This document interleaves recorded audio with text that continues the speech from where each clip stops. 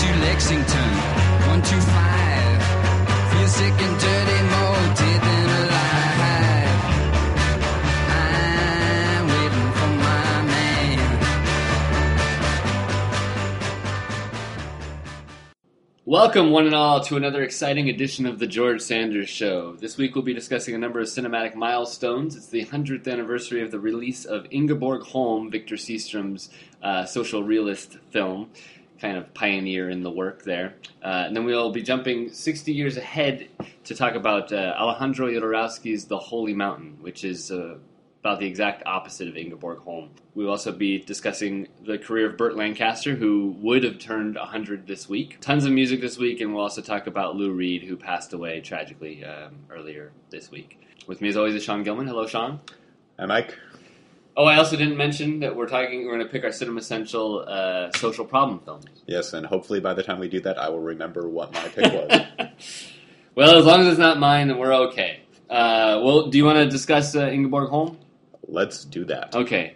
And since it's a silent movie, we don't actually have a clip from it, so we're just going to play some Lou Reed music. Yeah. They're taking her children away because they said she was not a good mother. They're taking her children away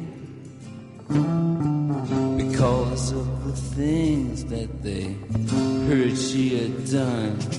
The black Air Force sergeant was not the first one, and all of the drugs she took, everyone. And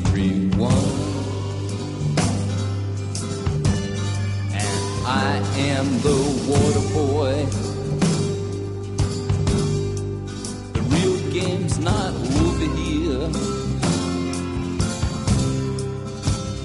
but my heart is overflowing anyway.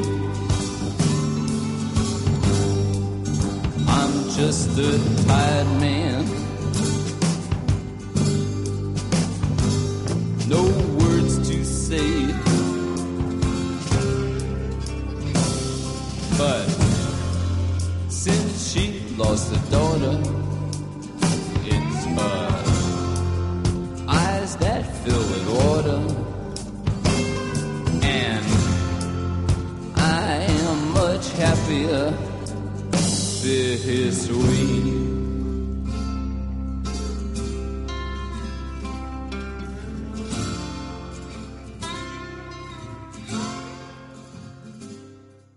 All right, so like you said in the opening, this week marks the 100th anniversary of the release of Ingeborg Holm, filmed by Swedish director Victor Sjöström, and it was kind of his breakthrough film, and it's also generally considered one of the first, if not the first, realist feature films, which there's a lot of terms in that phrase that are controversial, like what is the first, what is a feature, and what is realist, but we don't really need to get into that. The point is that it's a milestone. It's a milestone work, and it was, if nothing else, it was a milestone in the career of Sjöström, who is one of the most important and influential directors of the silent era. So, speaking of which, we're going to use the Hollywood pronunciation of his name when in the 1920s, when he moved over to the U.S. and started making movies.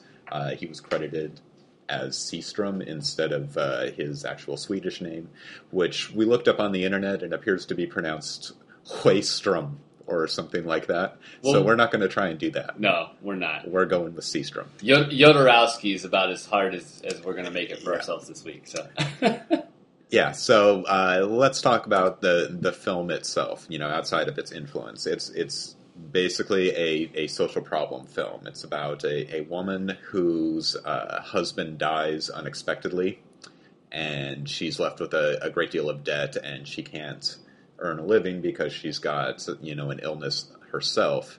So because there's no social safety net in Sweden at the time, she's forced into a workhouse basically, and her children are put into foster homes. And this makes her very sad, and she's not allowed to go and visit them when they're sick, and then most of them all die. Yep, it's a feel-good movie. Yeah, and it's made in 1913, so it's not. It doesn't look like a modern film, although there are some elements of modern film that harken back to the kind of style that Sjöström uses here. But it doesn't have like the Hollywood kind of editing style. Most of the shots they're long shots and they're long takes. Well, each scene, I don't think there's a single cut in any scene. There are cuts. There are cuts to like insert shots of like a text as they're like reading a letter that they get. Well, yeah, and occasionally the camera will like pan to reframe as characters move to the edge of the frame. So the camera will pan to follow them and keep them kind of centered in the action. Well, not really centered, but keep them in the frame. But for the most part, it's a very static movie with very little editing. But that doesn't mean that it's not stylized. And this is the kind of thing that David Bordwell and Kristen Thompson talk a lot about when they're talking about early cinema is even though they're not using kind of the Hollywood editing and techniques that would become dominant in the 20s and 30s, the directors are still directing the action, and they're still, utilizing cinematic techniques, and it's mostly through the way that characters move about in the frame. So, my question to you is, how did this strike you? Did it seem overly static and boring to you, or were you able to kind of get in and jibe with the particular kind of formal approach that Sjöström used? Oh, I rolled with it just fine. I've never really had a problem with static films. Films where it's just the camera sits there. I'm totally cool with it. For the most part, it doesn't seem like a tedious act to me at all. And I grew up watching silent movies, so it's never been a difficulty for me. So I was on board with this, and as long as this story is interesting and it's played well, I think you can get away with a lot, and I think this movie's easy to grasp, and there's it's not a chore.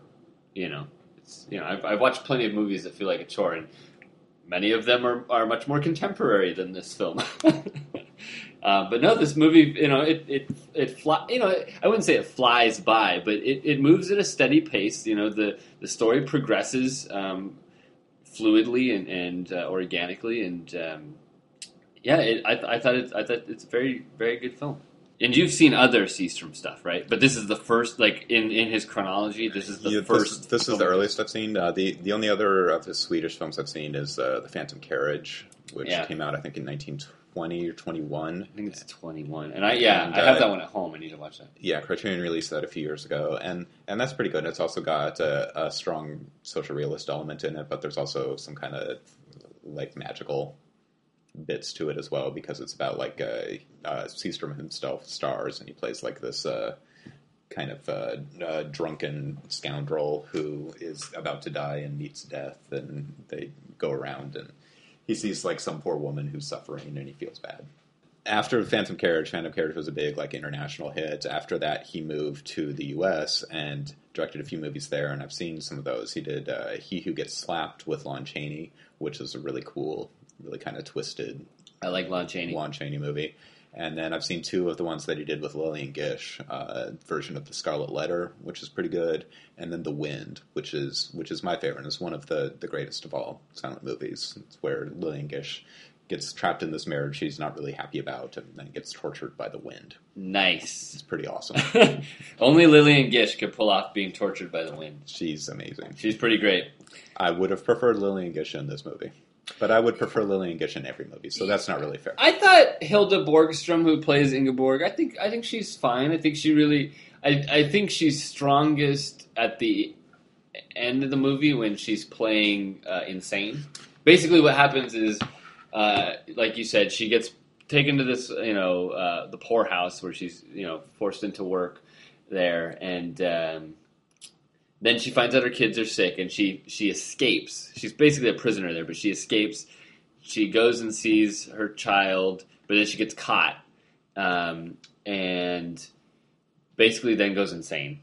And she on visiting day, her youngest child, the baby is maybe like 1.5 years, 2 years old, the foster mom brings the kid to visit her, and it doesn't recognize her, and that drives her insane. Yeah, she ends up caring for first a little doll that she made and treating it just like a child. And then it flashes forward 15 years into the future where one of her children who, lived and worked on a steamboat comes back to see his mom after 15 years. He's a grown man now, and he comes to see her, and she's all frazzled, and she's holding this long, 2x4 that she's treating just like a child. And it's like the most depressing thing you've ever seen, seeing her cooing at this, inanimate object. Yeah, I thought her performance in that last scene was really incredible. And for the rest of the movie, I just thought, she was kind of okay.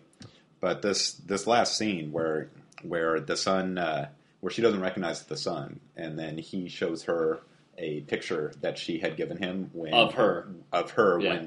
when he went off into foster care, and then kind of the reality of the situation slowly dawns on her, and she gets her wits back about her, and then there's so many emotions going through her face at the time. There's sadness and surprise and fear and wonder and more sadness, and then finally this weird kind of joy, and it's really, really moving, and it's terrific. Yeah, she does a great job of that. And the movie's really pretty depressing, but there is that. It's nice that there's that little bit of hopefulness at the end of this movie where she kind of comes out of this fog, and she's reunited with at least some of her family and stuff. So it's nice that the movie wasn't, because it's bleak for about 95% of its runtime, But it was nice that it just did. It didn't end with making you want to kill yourself. It's so bleak, and I generally don't care for these kinds of movies that are so depressing, because I'm life is depressing enough. I don't really need to see it in a movie. Your life is depressing,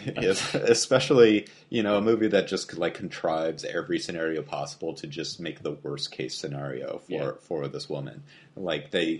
It's wouldn't be a problem that her husband dies, except they just took out this massive loan to open a store. And then even still, they would have been able to survive running the store if their clerk wasn't, ripping them off in order to flirt with pretty girls. And even then, they would have been fine if she could have worked in the store, but no, she's sick. Yeah. And, it's just one thing after another. And then, maybe the kids would be fine, but no, of course, one of them gets sick. Right. And, yeah. It's just... It's pretty relentless. Yeah, and that's, it's kind of phony. Which, when you're making a social problem film, for me, phoniness is just the worst. I hear you. I hear you on that.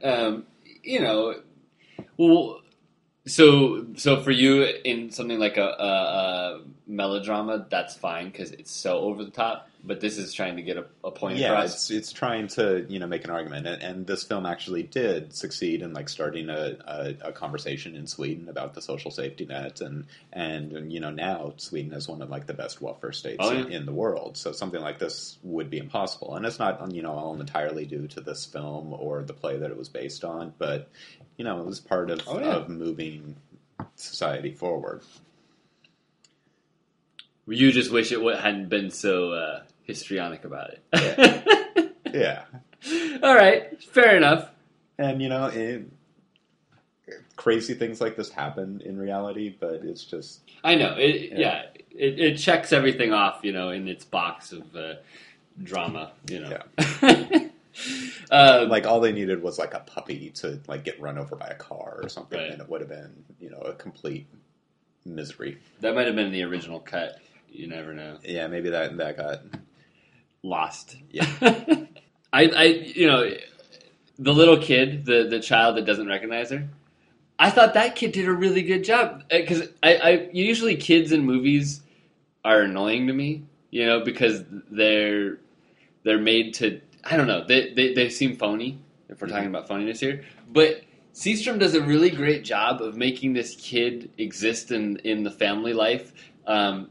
And it's a really great and obvious thing to do, but the kid's only in a few scenes, but every time the kid's in a scene, the direction was go pick that thing up. And so he would film the kid. Yeah, there's a great shot where the kids have gone to bed and the husband and wife are talking and they're so happy because they've got this business loan. And then the kid comes in and takes a pillow. And then walks away. And it's just one shot. All the kids have gone to bed and then the husband and wife are talking and And then the kid comes in, and they look at the kid and like, "Oh, you're so cute." And the kid goes back, and and it just makes it feel more real. And the kid is also the one that gets, picks up the letter that says that they received the loan.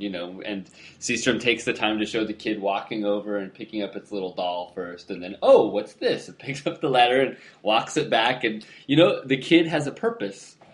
And it really works. One of my favorite shots is when the little baby is going away into foster care, and it kind of shows the kinds of things that you can do with this tableau style framing.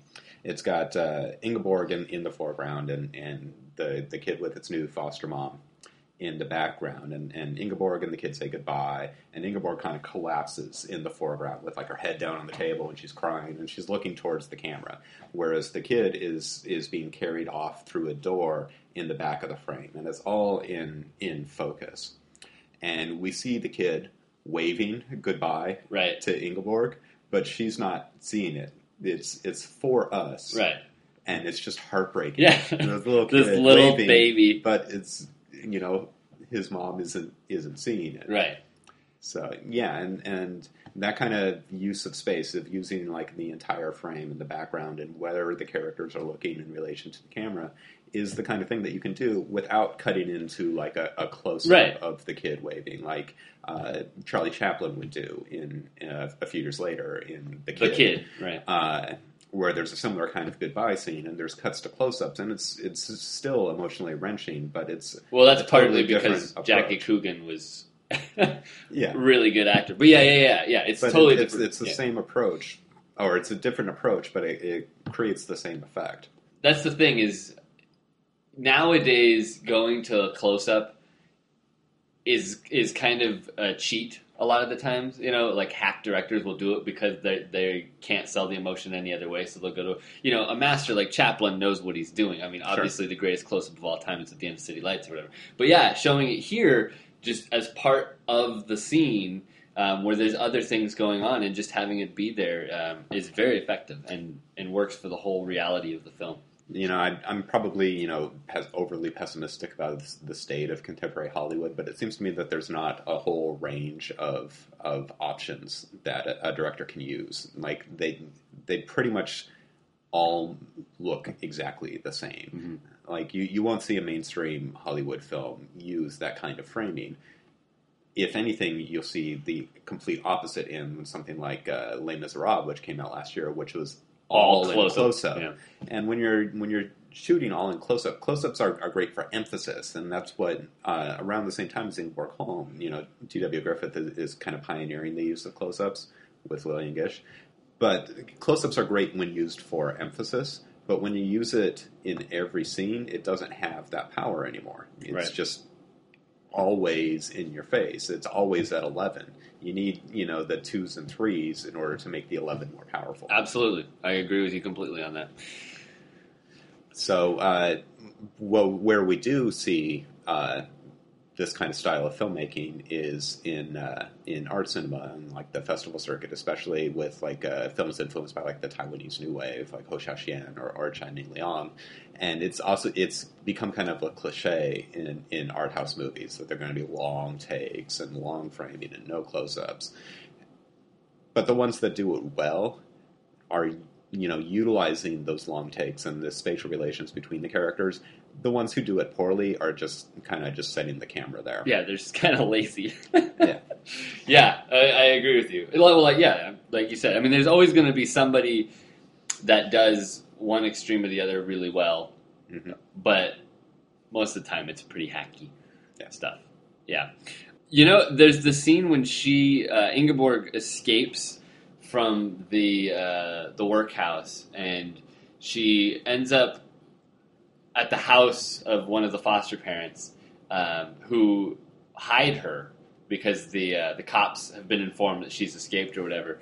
And it was so funny watching that scene because it so reminded me of the opening of Inglourious Bastards. Like, it was like, you wonder if Tarantino. I mean, it's not a totally off the wall idea to hide someone in a basement, but the way it played out, it was very intense, like it was in Inglourious Bastards. Yeah, I think it's it's kind of presaging the kind of thing that you saw a lot in World War II, of people hiding other people. I don't know that Tarantino would be like, specifically referencing this film. It's more just like a general idea of somebody hiding in your basement. Right. But it is, it's like a country house. There's a trap door. She goes down. I mean, and then she escapes out the back, just like Shoshana does. And it's weird. Okay. It's possible. This doesn't really seem like a Tarantino. I don't think so either. No, you're absolutely right. I mean, I don't think Tarantino's watching Ingeborg Holm. Yeah, that is possible. You never know. Yeah. But yeah, I definitely got the kind of the presaging the World War II kind of thing, and this is like pre-World War One, even. Right. So, maybe this is like a European tradition of hiding people in your attic or your basement. Maybe it's.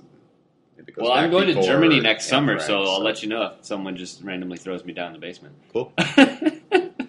Well, with that, we're going to listen to... Are we going to listen to something from Berlin? Yes. Hey, speaking of Germany. We started with The Kids from Lou Reed's album Berlin, and here is Caroline Says Part 2. Caroline says, as she gets up from the floor, you can hit me all you want to, but I don't love you anymore.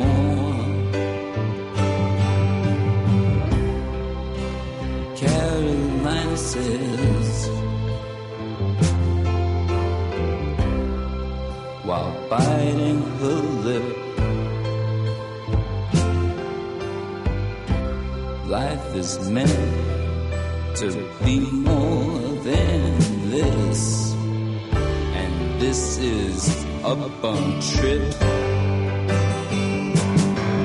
but she's not afraid to die.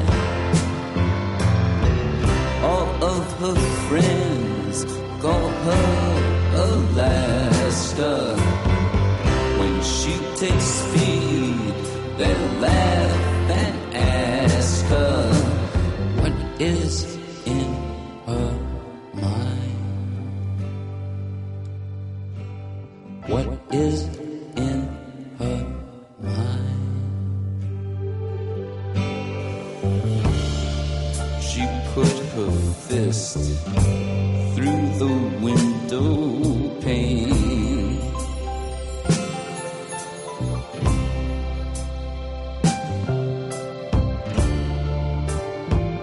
It was such a funny feeling. It's so cold in Alaska. It's so cold in Alaska.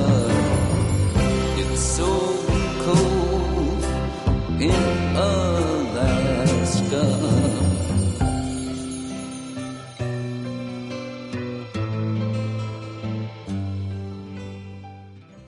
Okay, welcome back to the show. The big news this week isn't really cinema related, but Lou Reed did pass away, singer-songwriter from the Velvet Underground and, solo stuff. And, that's a big deal. I mean, Lou Reed's up there, with Bob Dylan and Leonard Cohen and, a lot of those guys. Those guys have been around so long, you just kind of expect that they will continue to be around. Yeah. And I mean, we've all, I'm sure, gone through our own Velvet Underground phases. Mine was, I think I was 16 or so, and my friends and I all discovered the Velvet Underground. And I remember really well just listening to this like mixtape we made of, what we thought were the Velvet Underground hits, over and over and over again. Just driving, to and from San Francisco, listening to that stuff. And it's a huge part of my life. I think the Velvet Underground box set is probably the best box set ever made. I mean, what's going to top it? It's a bummer. Yeah, I was in college when I first listened to the Velvet Underground, and a friend had the live with the Roman numerals. Mm-hmm. record, and I just listened to that over and over again, and then listened to all like the actual Velvet Underground albums. I didn't really get into Lou Reed's solo stuff until much later, but the Velvet Underground and Nico, everybody loves that album with good reason. It's one of the best albums ever, and I think Transformers is right up there, and that's the other kind of obvious Lou Reed choice, but it's obvious for a reason. It's a great album. Yeah, I mean, his solo stuff is spotty, and I haven't really delved into all of it. But yeah, Transformers great. Well, there's 30 years of solo stuff versus like 4 Velvet Underground albums, or 3, depending on how you count. It's 4. It's 4. I mean, I know if Mo Tucker's not involved, it shouldn't be. But anyway, what's funny though is the last Lou Reed album that came out was that collaboration with Metallica that came out a year ago or 2 years ago, Lulu, that was just panned across the board. So I was like, I'm not going to touch this thing. The only person I know who said anything nice about it was Dale Crover, drummer for the Melvins, who listed it as his favorite album of that year. And I was like, really? I don't know. But when Lou Reed died, I went to the website and kind of streamed some of it.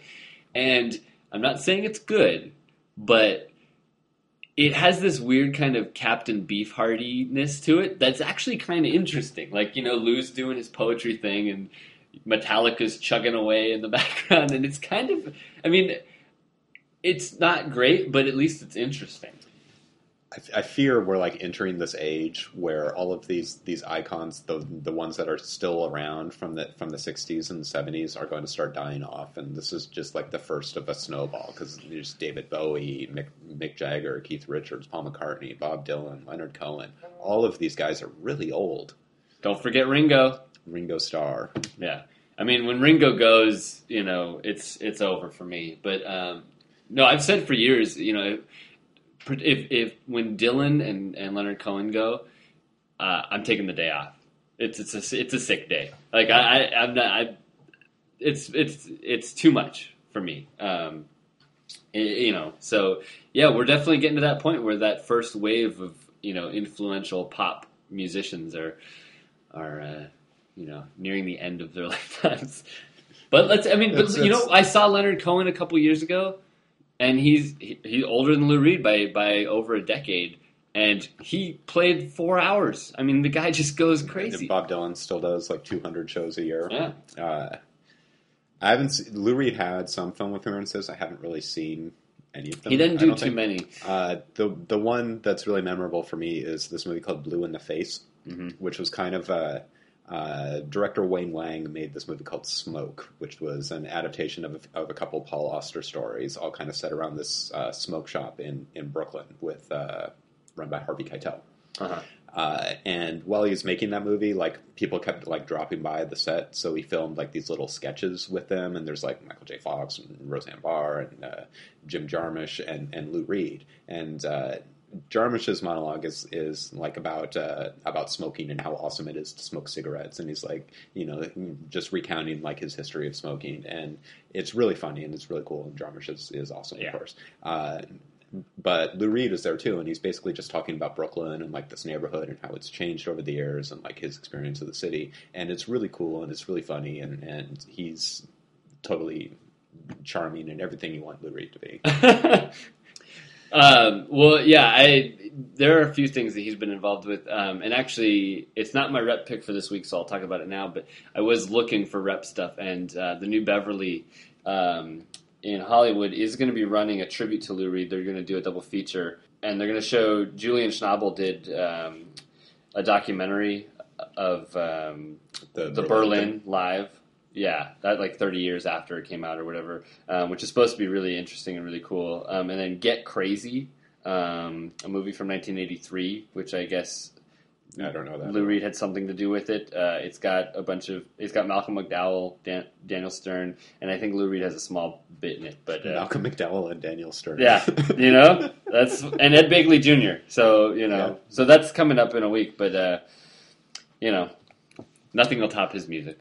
No. In other news this week, we have a couple bits about former film critics for the Chicago Reader. First is that Jonathan Rosenbaum has a new website. It was jonathanrosenbaum.com, and it was really ugly and kind of hard to read. And now it's jonathanrosenbaum.net, and it looks much brighter. Hooray! So you should go check that out. Rosenbaum is one of my favorite critics and has been for a long time, even though, I don't know how you judge critics, but I very rarely care if I agree with them or not. I like critics that teach me something. I always learn something from Rosenbaum, even though like his actual judgments tend to not really agree with mine. Yeah, I like Rosenbaum. I mean, I've only really read his Wells stuff.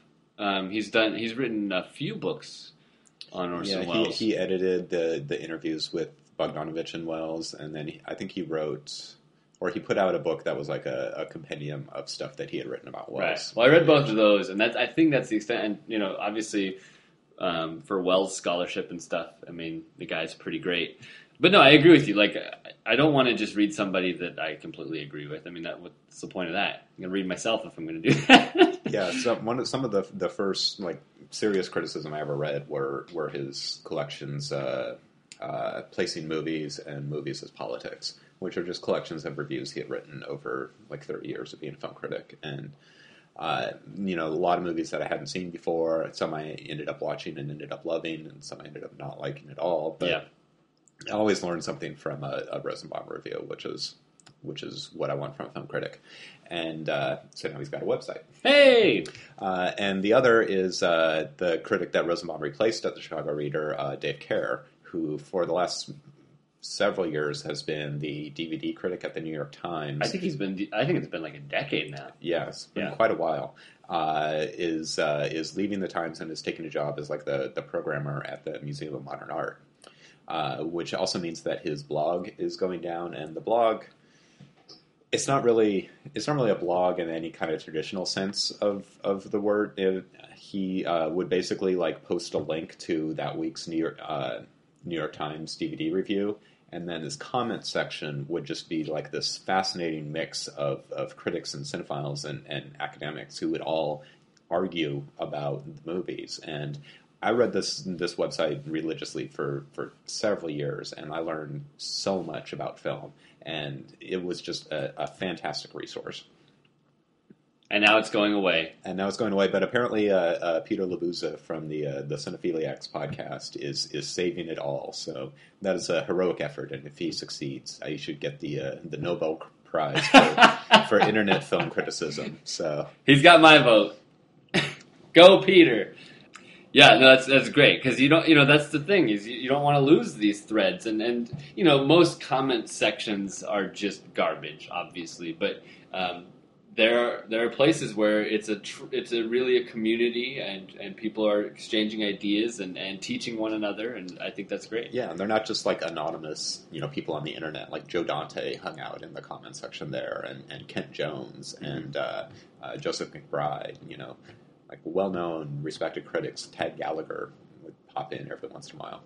It was fantastic. And Kerr himself was a terrific critic with just like this vast knowledge of film history.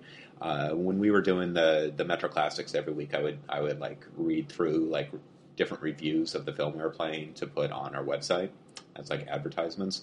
And Dave Kerr's capsule reviews were one of the best resources for those, because in just like 3 or 4 sentences, maybe 100 words, he would just perfectly capture everything you would want to say about a movie. And that's a really difficult skill, and nobody is better at it than him. Yeah, he's great. Well, best of luck to him on his future endeavors. Yeah, he'll be great, programming too. So yeah, unfortunately, we won't get the benefit of that because we live 3,000 miles away from MoMA. Yeah. If you want to send in your donations for us to go to New York and just watch movies, send them our way. We'll take it. All right, so our person of the week this week is Burt Lancaster, who is celebrating his 100th birthday, or he would be if he was still alive. From beyond the grave. Yeah, we are celebrating the centenary of the creation of Burt Lancaster.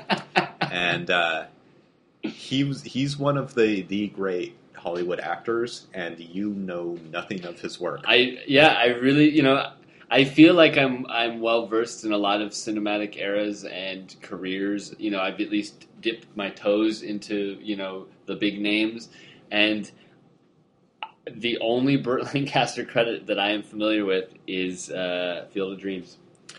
And that's a shame. That is I know. That is a real shame. I'm sorry. I don't know how it happened. I used to not care for Lancaster. Other than Field of Dreams, which was the first time I saw him, and I liked him in Field of Dreams. He's good. But I used to get him confused with Gregory Peck, who was also in a movie around that same time called Other People's Money, which is a bad movie, with Danny DeVito and Penelope Ann Miller. Those were the days, weren't they? So I used to get them mixed up because they're like two old like Hollywood guys, and Gregory Peck I just don't like. So I would always kind of loop Lancaster in with him. Like they won Best Actor, I think, back-to-back years for Elmer Gantry and To Kill a Mockingbird, and Peck is just kind of boring. It's funny you could say that because I don't anymore obviously, but I used to confuse Gregory Peck and Cary Grant, before I had seen their movies. Well, just because I was a kid, and so sure. you hear these names and you see these faces, but you don't place them or whatever. So it took me a while until I started actually watching Cary Grant movies and being like, "Oh, this guy's awesome." Yeah, that's confusing. That's like confusing like a twig with a sparkler. Anyway, and then like the next Burt Lancaster movie I saw was Separate Tables, which is a movie that David Niven won Best Actor for, which I did not like at all, and I didn't like Lancaster. He just like seemed stiff and boring and dull. But as I got older and watched more movies, Lancaster is amazing. Like he's tall and blonde and square jawed, and he's like everything you expect like a handsome movie star to be. But he's like wildly adventurous in the kind of roles he would take on and the projects he would pursue, and he has far more range than you would think. Like he plays like a pirate in The Crimson Pirate, and he started life as like an acrobat, much like Cary Grant did actually. So he'll do all these like acrobatic stunts, but he'll also be like a romantic lead in From Here to Eternity, and he can be like a kind of dirty and amoral, like in a western like Veracruz with Gary Cooper. He's terrific, and probably his best performance, his most famous, is in The Sweet Smell of Success, where he plays this totally vicious and evil gossip columnist, and he's so quick with this really sharp Clifford Odets dialogue. He's fantastic. Yeah, I mean, I've been meaning to see a number of his movies for years. Like, I wanted to see The Killers. From Here to Eternity, I read the book, like 5 years ago, which I loved. And if anybody's seen The Thin Red Line, Terrence Malick actually, even though he said he adapted The Thin Red Line, he actually took most of the stuff that appears in the movie from the other James Jones novel, From Here to Eternity. Yeah. And so I've been meaning to see the movie of that for the longest time, and I'm not against Burt Lancaster. I just, one of those blind spots for me. So I will definitely check out his stuff. Yeah, and two more I want to mention before we move on. One is The Train, which in the early 1960s there were a lot of these kind of action blockbusters with all-star casts, something like The Guns of Navarone or something. And The Train is kind of in this vein. It's directed by John Frankenheimer, and it's got this big cast with like Jean Moreau and a bunch of other people. And it's much like the Clooney movie we were talking about coming up, where Nazis are trying to steal art, and Lancaster is like the head of this resistance group trying to prevent them by blowing up the train. That's a really cool, really taut action movie. Much different than like the kind of bloated mess that The Guns of Navarone is, even setting aside Gregory Peck's problem. And the other is Luchino Visconti's The Leopard, which is just one of the great films of the 1960s, and Lancaster plays this kind of aging Italian prince as Italy is unifying, and the aristocracy is kind of being put out to pasture, and he's just kind of this relic of the dignity and nobility, and also kind of the decadence and uselessness of the ruling class. And he's great in it, even though he's dubbed in Italian. He's still fine. Anthony Quinn was dubbed in La Strada. Yeah. Didn't hurt. Yeah. So, yeah. You need to see those movies. I will. I promise. I'll watch one Burt Lancaster movie between now and next week. Okay. I promise. Okay. Is he in Aliens?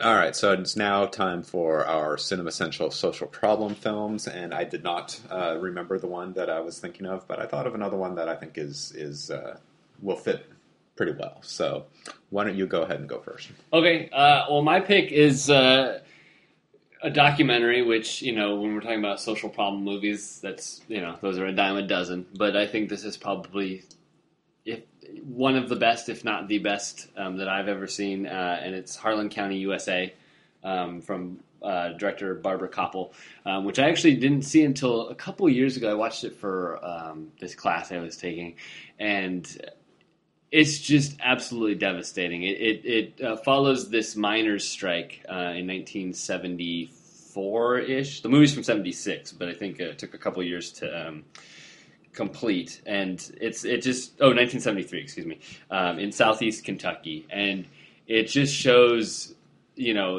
these workers trying to get the most basic of benefits and even just self-respect, and how the business just tries to thwart them every step of the way. And there's some larger than life villains in this movie. I mean, it's shocking how evil some people can be. Doesn't somebody take a shot at Koppel at one point? Yeah, I mean there's gunshots fired at these strikers, and the movie's completely unflinching and emotionally just devastating. And I think it's just fantastic. The music in that film is music is very incredible. Good too. Yeah, I forgot about that. It's just kind of this kind of bluegrass folk music from the Kentucky area. That area, yeah. It's great. Have you seen Justified at all?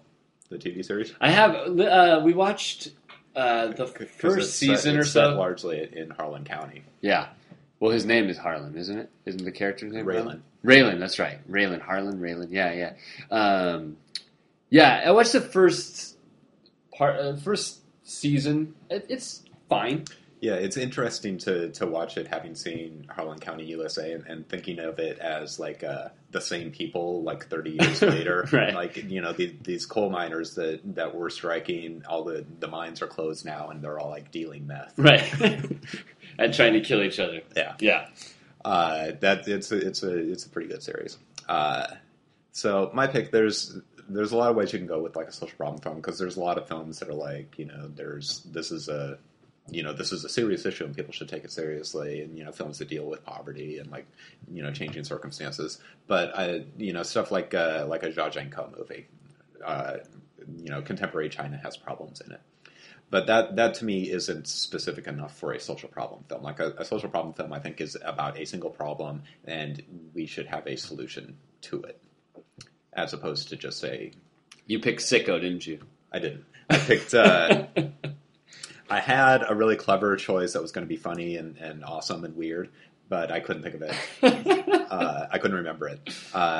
So I'm going with Leo McCarey's 1937 film Make Way for Tomorrow, which was like Ingeborg Holm, was instrumental in creating or in getting the Social Security system set up in the U.S. And it's about an elderly couple who have fallen into poverty. They need to sell their house, and they have nowhere to live, and they have no income anymore because they're old. And what ends up happening is that they have to go live with their kids, but none of their kids have enough room to take both of them, so they have to split them up. One has to go to California, and the other has to go to somewhere else. So it's the kind of last days of this couple that is still very much in love, but because of economic circumstances, they're forced to be apart, and it's absolutely heartbreaking. It stars Victor Moore and Beulah Bondi, who were generally supporting actors in movies in the 1930s and early 40s, but they get starring showcases here, and both of them are amazing. Beulah Bondi in particular is just fantastic, and Leo McCarey is a director who's more known for his comedies. The next year he made The Awful Truth with Cary Grant and Irene Dunne. That's one of the very best of the genre. He also, I think we talked about him when we did Laurel and Hardy. He was instrumental in getting them together. And Duck Soup. And Duck Soup, of course. But this is one of his best dramas. He won the Oscar for Going My Way in 1944, I believe. This is a much better movie than Going My Way, and I like Going My Way. I need to see it. It sounds just great. Yeah, it's really depressing. I love it. Yeah. With that, we're going to listen to some more Lou Reed. This is him with the Velvet Underground and Nico with Venus and Furs. Yeah, and I actually, before we get to this, I do want to say, Venus and Furs is probably not my favorite Velvet Underground song, but the chord change in this song when it goes to I am tired, I am weary is my favorite change in all of music ever. I would not argue with that. Forsake him, strive, dear mistress, and cure his heart.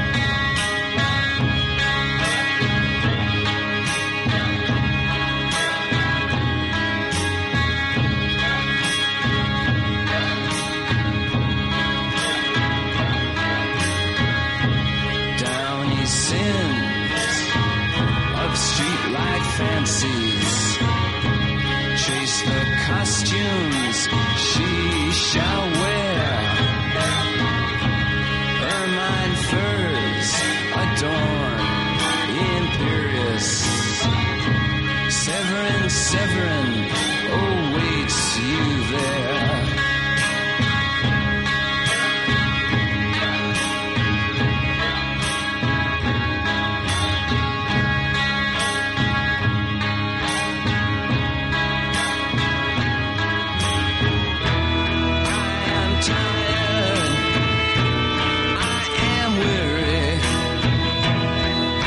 Sleep for 1,000 years, 1,000 dreams that would awake me.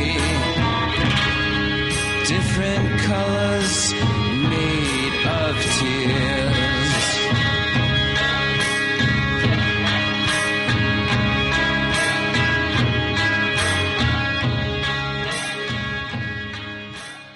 See? Wasn't that chord change amazing? It was. It gives me chills. So now we're going to talk about The Holy Mountain, which is a film from Alejandro Jodorowsky from 1973.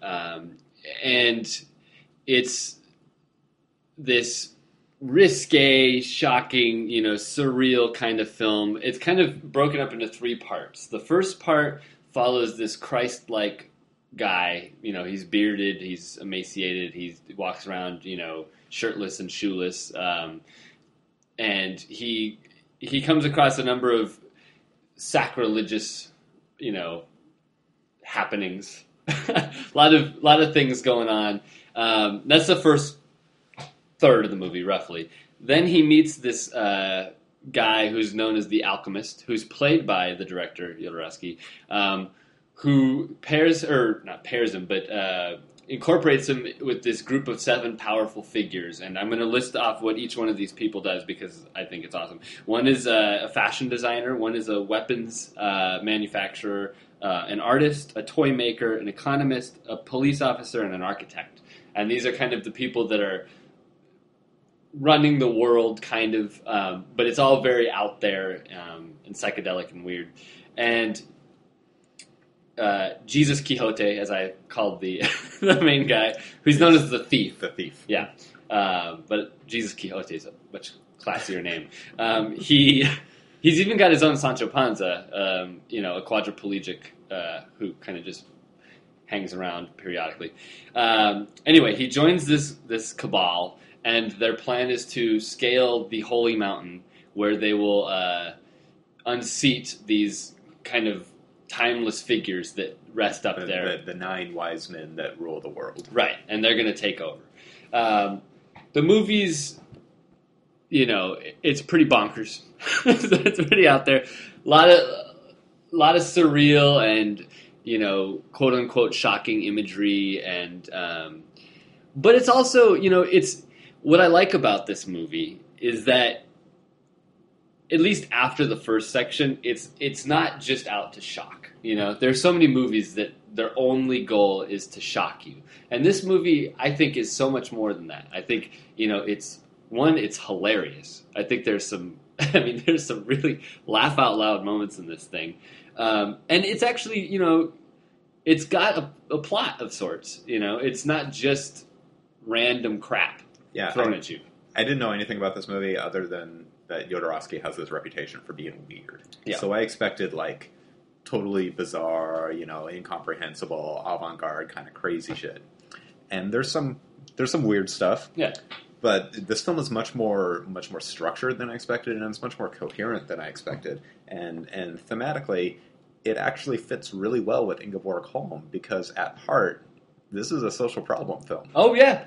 Like all of the seven figures that he meets and teams up with, they have little like short films where they introduce themselves and talk about their lives. Like I'm a toy maker and my job is to teach kids to hate Peruvians so that they'll invade Peru in 15 years because we figured out that that's the way that the government is going. That might have been my favorite section in the whole movie. Yeah. Because, we too hate Peruvians. Yes. So I mean, it's got very much these like little kind of short films about social problems and actual real world issues, and it just kind of pokes fun at them and kind of mocks them and takes them to surrealistic heights. So what it ends up being is it's like you said, it's just divided in thirds. The first third is basically just kind of a mockery of the modern commodification of Christianity. The second third is this outlining of these 7 social problem areas, and then the final third is like a team up on a quest movie. It's like Lord of the Rings. Yeah. Exactly. It's like they bring the band together and then they set out on this quest. So and they could do it under 2 hours. Yeah, it's really, Peter Jackson. It's really not that weird. Yeah, it's not. I mean, when you break it down, like looking over my notes, I when I was looking at it later, I was like, I wrote down, in all sincerity, Jesus rides the hook up the obelisk, which is something that happens in this movie. Yeah. And there are other things, wall of testicles is another note of mine here. But with all of this the alchemist turns the thief's shit into gold. Right. That's another one of them. Literally. Yeah. And they show the entire process of this happening. And some of these are really striking images. Like the one with the gold fish hook. Like, you have... it's like this village market, and we spent the first third of the movie getting to know that everyone in this village is awful.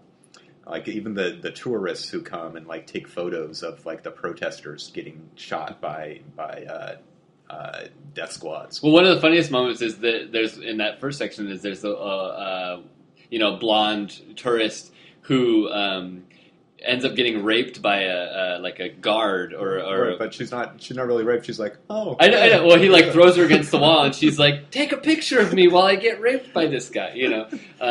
There's weird stuff like that. So he's like laid out the utter depravity of this society, and then finally we see this giant tower, and this gold fish hook comes down, and they put like an offering of like food and gold or whatever on the fish hook, and the thief knocks it off and rides up it himself, like, because he's going to overthrow this power that's overseeing this kind of blasted world, and that's this great sequence where he ends up in this tunnel with this white screen, and he breaks through it, and it's like a rainbow. It's like a Wizard of Oz kind of thing. It's really, really striking just as an image, but it has a point to it. Well, yeah, narratively, it absolutely has a point. To me, that first third is the weakest part of the film, because for me... The satire is really broad. It's very broad, and, like, to me, mocking religion, I mean, I think maybe in the 40 years since it's become so prevalent or whatever, but, it's like shooting fish in a barrel, and, like, I just find religion really, really boring. So, like, like doing all these things with Christ where, he's, eating his own face, and, his face is made out of cake. Well, they get him drunk, and they make molds of, like, Jesus statues out of him, and he wakes up and freaks out and destroys them all. Right. Although I must say, there are parts of that sequence that are really great. My favorite being the Toad and Chameleon Circus, where there are the toads are if I remember correctly, the chameleons are the natives. Yeah, it's a dramatization of the conquest of Mexico. Yeah, and the toads are the Spaniards. And there's this little village, that he created, and he puts these animals in these costumes, and then this massive wave of blood comes flowing through the screen. Yeah. That is some really cool stuff, and it it works on a visual level. It works thematically. It's really spot on. And as a costume design level, can you imagine making all of those little Aztec costumes for the chameleons? It's great. That is some phenomenal work by the prop department. Yeah, but that first section to me, I was thankful that it ended. Once he climbs that tower and breaks into that thing, then it really kicks into overdrive. And in particular, the first section is mostly out on the streets, and he's filming, in real environments or whatever. But once he gets into this tower, then he gets the chance to do the set design stuff. Yeah. And oh my God, the set design in this movie is peerless. I mean, it's just amazing what he pulled off in this movie. There are all these little rooms and chambers that these characters go to, to do their ceremonies and when, like you said, when they flash to these little vignettes of the seven, powerful leaders or whatever. Yeah, there's lots of like tarot imagery and eyeballs, and I know nothing about tarot, so there's like a whole level that the film is supposedly working on that I don't get at all. But that's fine, because it looks awesome. Yeah, it looks really cool. Yeah, it looks really great. I thought the middle section got a little kind of schematic with the I am Berg, I'm from Uranus, yeah, or whatever, and then you have this story about this horrible person that rules the world. I think I got a little sick of that, like the one with the economist and his wife who sits on the toilet is. That was the worst one. I agree with you on that. But the one that you mentioned, the weapons or the toy maker one, was just fantastic. The artist one was great too, where there's he builds this giant robotic vagina. That was really funny. that you have to stimulate, and then when it orgasms, like it transforms into this other creature, and it's got this little baby vagina. But first he has like the chauffeur try it, and the chauffeur can't do it. He can't make it work. So he like throws the big cylinder down and yells at the machine, "Frigid!" It's really funny. It's a really funny movie. Yeah, but then the final third, when they're going on the quest to the mountain, I thought that was pretty cool. You get again schematically, you get like different visions that each of the seven people have of some kind of horrible thing. But the best part is the woman who's in love with the thief, who keeps following them all along the quest, along with her chimpanzee friend. Yeah. And then at the end, where I'm going to spoil it here, the alchemist tells the thief to like go back, and he's like, "Are you stupid? This woman obviously loves you. Who cares about the top of the holy mountain? Go be happy. Right, just go live your life." Yeah, and the thief goes off, and I think that's a great message. Oh well, I mean, if you're talking about spoilers, I'm gonna spoil the whole thing. Well, because it takes a meta turn at the end. It takes a meta turn that is perfect. The alchemist surprises the remaining group. The thief is left, and then somebody else dies at some point. So they're but most of them are still there, and they get to the top of the mountain, and they're sitting there. He dies, but he comes back. The person that dies. Yeah, there's 9 left at the end. Because there's the 7 plus the alchemist plus his assistant. I thought there was 10. Anyway, there were 10 total with the thief. But the thief left. Okay. So they go to this table. They go to this table, and the alchemist says, "I told you that I would reveal the secret to you, and I will not disappoint you." And watching this as a viewer, you're like, "Oh man, how is he going to stick the landing on this?" Like this What's the secret? Yeah, this is really a tightrope, act that he's doing here, because if he fails, if he's acknowledging that he's going to reveal this big secret, and it's lame, then you're just gonna hate the movie, And Jodorowsky is like, the secret is this is just a movie, and he's like, pan back, and the camera pans back, and it shows them filming the scene, and it's so freaking cool. Yeah, I loved it. I thought it was great. That's good stuff. Yeah. So is this the first Jodorowsky you've Yeah, seen? this is the only Jodorowsky I've seen. This. I really want to see El Topo. I had it at home for a while and I had to return it, but Yeah, that's the other one that's got the big reputation. I don't really know much about him. He's Chilean, apparently. We learned just when trying to figure out how to pronounce his name. Yeah, but I think this movie was made in Mexico. Yes. Sure. Yeah. So. It's very good. Well, there's this new documentary that's coming out, Jodorowsky's Dune, because he tried to mount a production of Dune that was apparently insane, that never came off the ground. That sounds interesting too. Yeah, I mean it's got to be better than David Lynch's. It's interesting that Dune. Have you read Dune? No. I don't really get the hype for it, but it's interesting that the two directors that were attached to Dune at one moment were like the two most like surreal out there guys. Well, at the time, Lynch was coming off The Elephant Man, which was a more normal kind of movie. Yeah, so. But he still had a Eraserhead in his pocket at that point. Well, yeah. So does this make you want to see more Jodorowsky? Are you? Yeah, I would see El Topo now coming off of this. I thought this was really cool. I thought it was really cool too. It was a lot of fun. So one last thing I want to talk about is, like you said, there are all these great images and jabs at pop culture and stuff. And I think the one that really resonated with me, and I think probably because comic books have become so popular cinematically nowadays, there's a new Marvel movie like every 2 weeks and stuff. But the toy maker on her assembly line, she pulls off this comic that she's created, and it's perfectly detailed. I mean, in my review on Letterboxd, I compared this to Wes Anderson because every little detail is so perfectly realized. And there's this comic book that comes off the thing, and it's got the greatest character of all time. His name is Captain, and he just looks like a generic Captain America or Shazam Marvel. or whatever. Yeah, and it's Captain against the Peruvian monster. And if someone doesn't run with that and make an adaptation of it, I'm going to do it.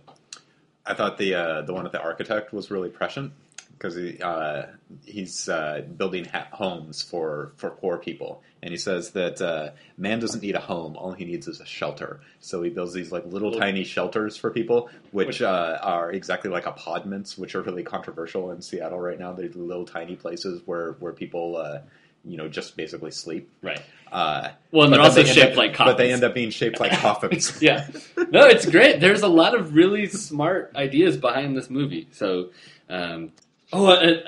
also, oh God, there's some. I mean, you could just talk about every little bit of this movie, but the strong man that's in the little city when they dock, and he can go through the walls.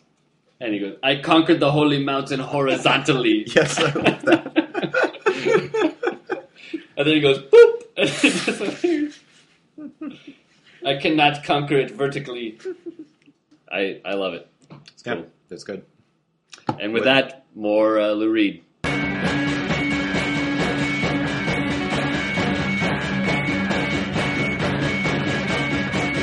Sally inside. Now move it along. Looking for the campfire. Who's standing at this way on? Good. Picking up the big man. I'm good on our main line. I couldn't hit it sideways. I couldn't hit it sideways. Good side.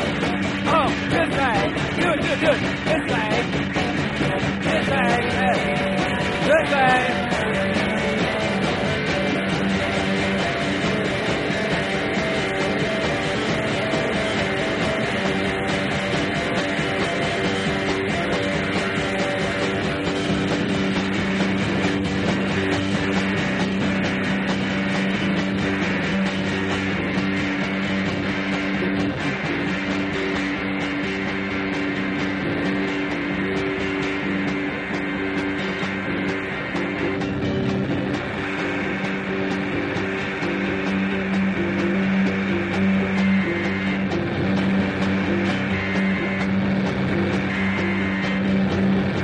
Now Rosie and the stray on.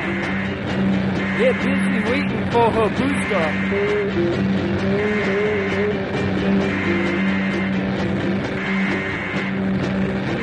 Just back from Carolina. She said she found her beat a sailor. Okay, that was Sister Ray. Obviously not all of it, but what's great about that song, and I think a lot of people know this story, but when the Velvet Underground was recording that song, when they were about to record it, they said, we can only record this once because we are going to rock the hell out, and it's only one take. And that's the one that you get, and that's the one that's immortalized in history. And the great thing about it is you can hear them competing for who's the loudest as the song goes on. And about halfway through the song, John Cale just cranks his organ up, and it just blows you out of the water. And Lou Reed was really pissed about that, but it's super awesome. So, Sister A, my friend. So next week... we're talking about, Veterans Day is coming up, so we're going to talk some World War I films. What are we going to talk about, Sean? We're going to talk about King Vidor's The Big Parade with John Gilbert, one of the big hits of the silent era. And we're also going to talk about... The Red and the White. The Red and the White by Hungarian director Miklos Jansko. Here we are butchering pronunciations again on the George Sanders Show. We have problems with J's on the George Sanders Show. It's not technically a World War I movie, depending on how you look at it, because it's more about like the Russian Revolution, which, was a fallout effect of World War I. So, you know what? It works for us. It's our show. It's from 1967. We'll do what the hell we want. It's a war movie. Yes. I'm looking forward to it. I've been meaning to watch this movie for a really long time, so... I'm glad I could accommodate that. And then, let's see, if you want to find us, we're on the internet at thegeorgesandersshow.blogspot.com, at Twitter at GeoSandersShow, and email at thegeorgesandersshow@gmail.com. If you are in Seattle this week, head over to the Grand Illusion on November 7th. That is 1 week from today, as we are recording this, and see Jane Campion's The Piano, part of the 2020 awards series, looking back at films of 1993. I recently rewatched The Piano, a movie that I saw 20 years ago and did not like at all. I loved it this time. It's so much more fun and so much more interesting than I thought it was. You were young and stupid. I was young and stupid. It's a great movie. Go see it again if you haven't seen it before. Go see it again if you haven't seen it before. That's from that's the quote on the DVD box. Well, speaking of Seattle, the day after at the Northwest Film Forum, there's going to be a double feature, Forbidden Love double feature, and they will be showing The Chase from 1946. But the second half of that program is Gun Crazy, which is actually a film we talked about on the show, I think, about 10 weeks ago now. Yeah, it was like episode... I think it was 8 or something. Okay. Yeah. Which, we both loved, and it's an awesome movie. So, if you're in Seattle, go check out Gun Crazy. Absolutely. When was the last time we had George sing us out? It's been several weeks now. But it's been a couple weeks. George is going to have to, wait again, because we're going to have some more Lou Reed here. Here's the demo for Sheltered Life. Rest in peace, Lou. See you next week. A Sheltered Life, take 2. 1, 2, 3, 4.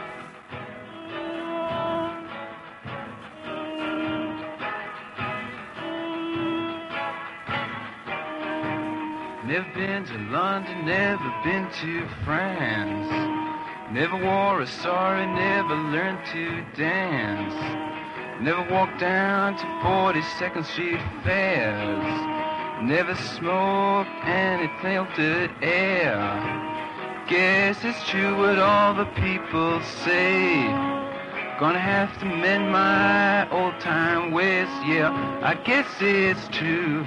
Guess I've led a sheltered life.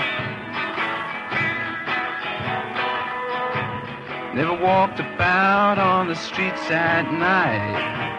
Never got into an uptown fight. Never smoked a hookah, never saw a rug. Couldn't even squash a beetle bug. Guess it's true, I'm gonna have to change my ways. Guess it's true what all the people say. Yeah, I know it's true. Guess I've led a sheltered life.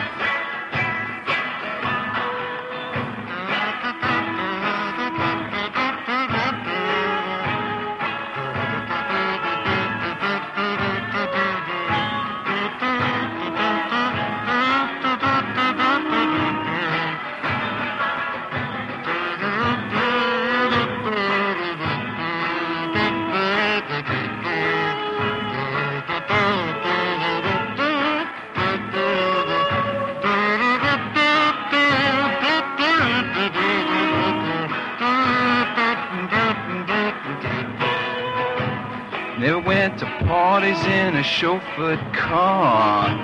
Never wear a top hat, guess I won't get far.